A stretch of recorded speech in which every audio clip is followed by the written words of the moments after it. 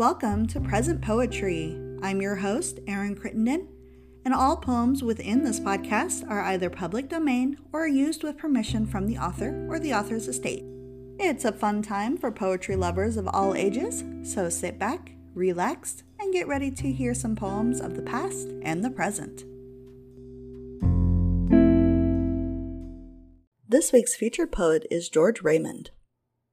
George Lansing Raymond was born in September of 1839 to Benjamin Wright Raymond, the twice elected mayor of Chicago, and his wife Amelia. He attended Phillips Academy in Andover before graduating in 1858 and moving on to Williams College, where he became a prominent member of the Kappa Alpha Society. He then went to the Princeton Theological Seminary, where he studied philosophy. After graduating from Princeton in 1865, George married Elizabeth Blake in 1872 and had one daughter, Maybelle. He also began a long career as a professor. He taught at Williams from 1874 to 1880, then became a professor of oratory at Princeton from 1880 to 1905, before moving on to become a professor of aesthetics at George Washington University from 1905 to 1912. During that time, George wrote a systematic theory of the art that was published in 7 volumes between 1886 and 1900. This became one of the first comprehensive and systematic theory of the arts, and the New York Times even claimed that George pierces through the manifestations of art to their sources and shows the relations, intimate and essential, between painting, sculpture, poetry, music, and architecture. George became well known for his use of psychology and biology in his theory, which helped to marry art and reality. In his book, The Essentials of Aesthetics, George claims that the different arts have been shown to be developed by exactly similar methods, and these methods have been shown to characterize the entire work of artistic imagination, from the formulation of psychical concepts to that of their most physical expressions in rhythm, proportions, and harmony. George Raymond passed away on July 11, 1929, of pneumonia. He was 89 at the time of his death and was a member of many notable clubs, including the National Arts of New York and the Authors of London. Some scholars believe his legacy to be impactful if neglected, and hope to see a resurgence of George's theories in the coming years. We are reading from one of the few poetry books he ever wrote, Ballads and Other Poems, which was published in 1886.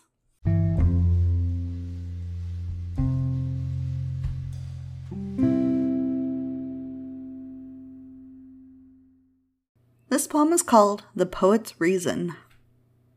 I live to write, and write, good friend, in part I know for you, though while I do so, in the end, myself it pleases too. The world, you think, may prize my rhymes, of old I hoped it would, but many and many have been the times I had only deemed them good. I love to write, you near the truth, I love to talk as well, and poems breathe a part, forsooth, of what the soul would tell. The soul, for it how meet, that those we love should see, not poems, but the poem sweet, that all one's life would be.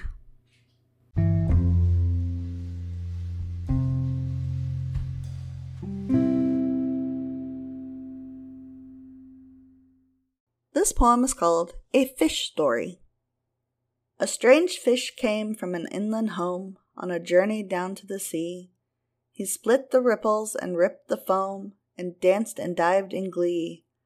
Ho, ho, cried the fry where the sea grew near. Hurrah for a freshwater fool. One gulp of our salt when he comes out here will send him back to his pool. The fish was fleet, but the bar was high, and the low tide roiled and dim, and he groped as he slowly passed the fry, and to and fro would swim. Ho, ho, cried they, as they shook their scales, the muddled one misses his way. And they fanned their fins, and they slashed their tails, aha, he here will stay. The fish paused not till the way grew clear, then launched out under the spray, and showered his fins in a whitecap near, that rivaled the rays of the day. Ho, ho, showing off to the sharks, cried the fry, and look, a gull on the shoal. Yon surface shiner would better be shy, the bird will swallow him whole. The fish passed on till the sea grew deep, then plunging down through the blue, a flash came back from a parting leap, as at last he sank from view. "Ho, ho!" cried the fry, "we can all do that, if we only go out with the tide." But the tide has gone, so left on the flat, they fried in the sun and died.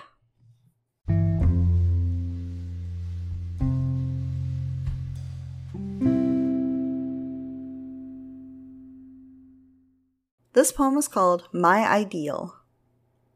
She came, she went, 'twas all a dream, a groundless hope, a barren scheme, and yet a dearer dream did seem than ever made a dawn seem drear.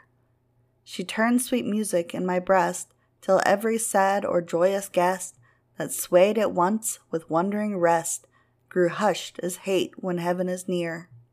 She came, she went, a beam sublime, that straying toward a sunless clime, trembled along the edge of time, and then in fright sped back amain.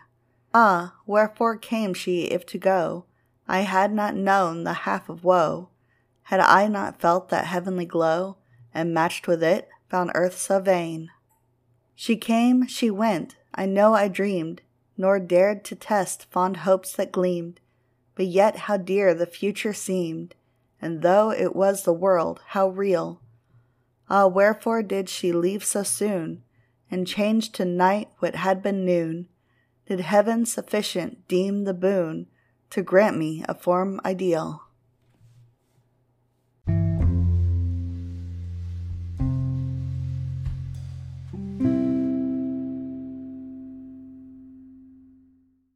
This poem is called Musician and Moralizer. What am I doing night and day, loitering here with the flute? Doing? Why, blowing my plaints away, off till I blow them mute. Foolish am I, it may be so. Who, forsooth, are the wise? I to the wind my sorrows blow, others hoard up their sighs. Useless am I, that while I play, many another one's heart throbs to my melody till they say all of his woes depart.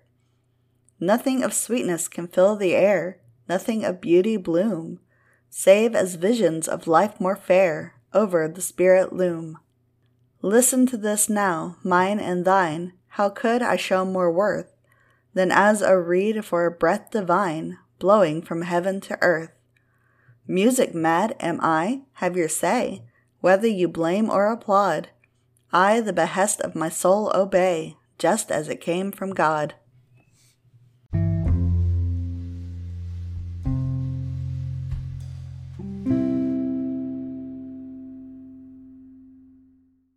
This poem is called A Song on Singing. The board is bare, the lights are low, my songs are sung, but ere we go, one more I bring, and answer so, your kindly plaudits ringing.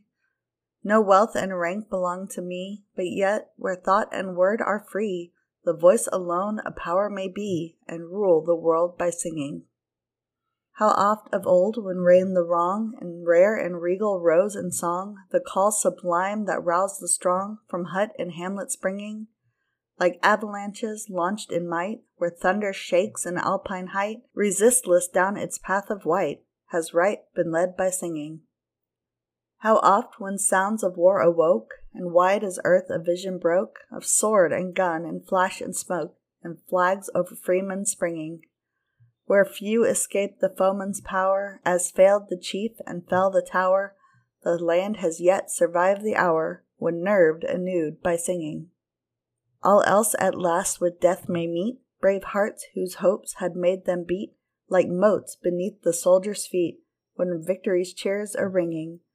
But even the dead whose deeds inspire the minstrel over the grave or pyre may rise like Israel's cloud of fire and lead their race through singing.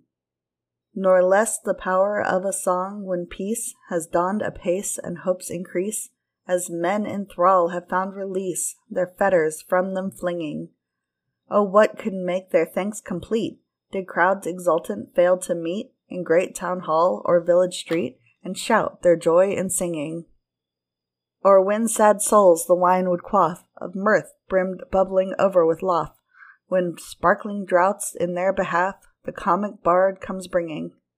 And ever around the social board, as full the foaming pledge is poured, see how goodwill the heart could hoard is lavish with the singing. How blessed are homes all filled with song, the mother's hum, the choral strong, the hymn that bears great thoughts that throng, where all pure hope is winging. How heaves the breast in air so sweet, how thrills the blood it fills to meet, while all the spirit bounds to greet the joy of life in singing. There let sweet love appear and snare with dainty dreams of visions fair, wherein, like wings a-throb in air, rare wedding bells are ringing.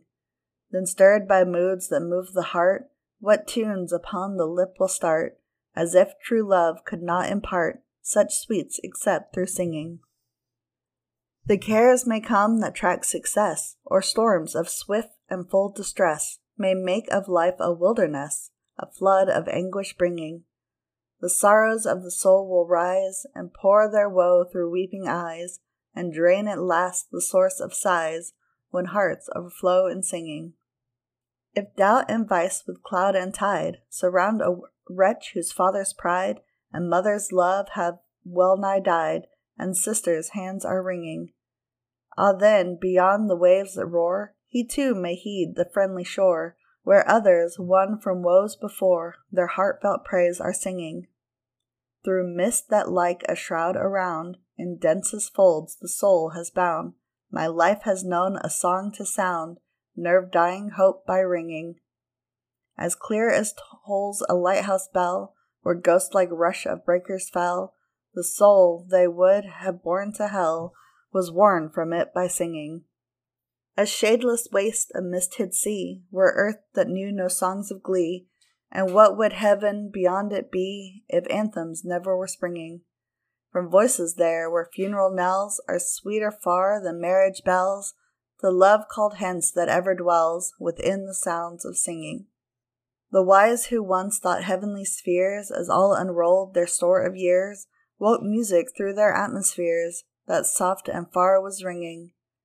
Heard subtler music it may be, where love rules all, yet all are free, and though not thoughts, yet heart agrees, for all beat time in singing.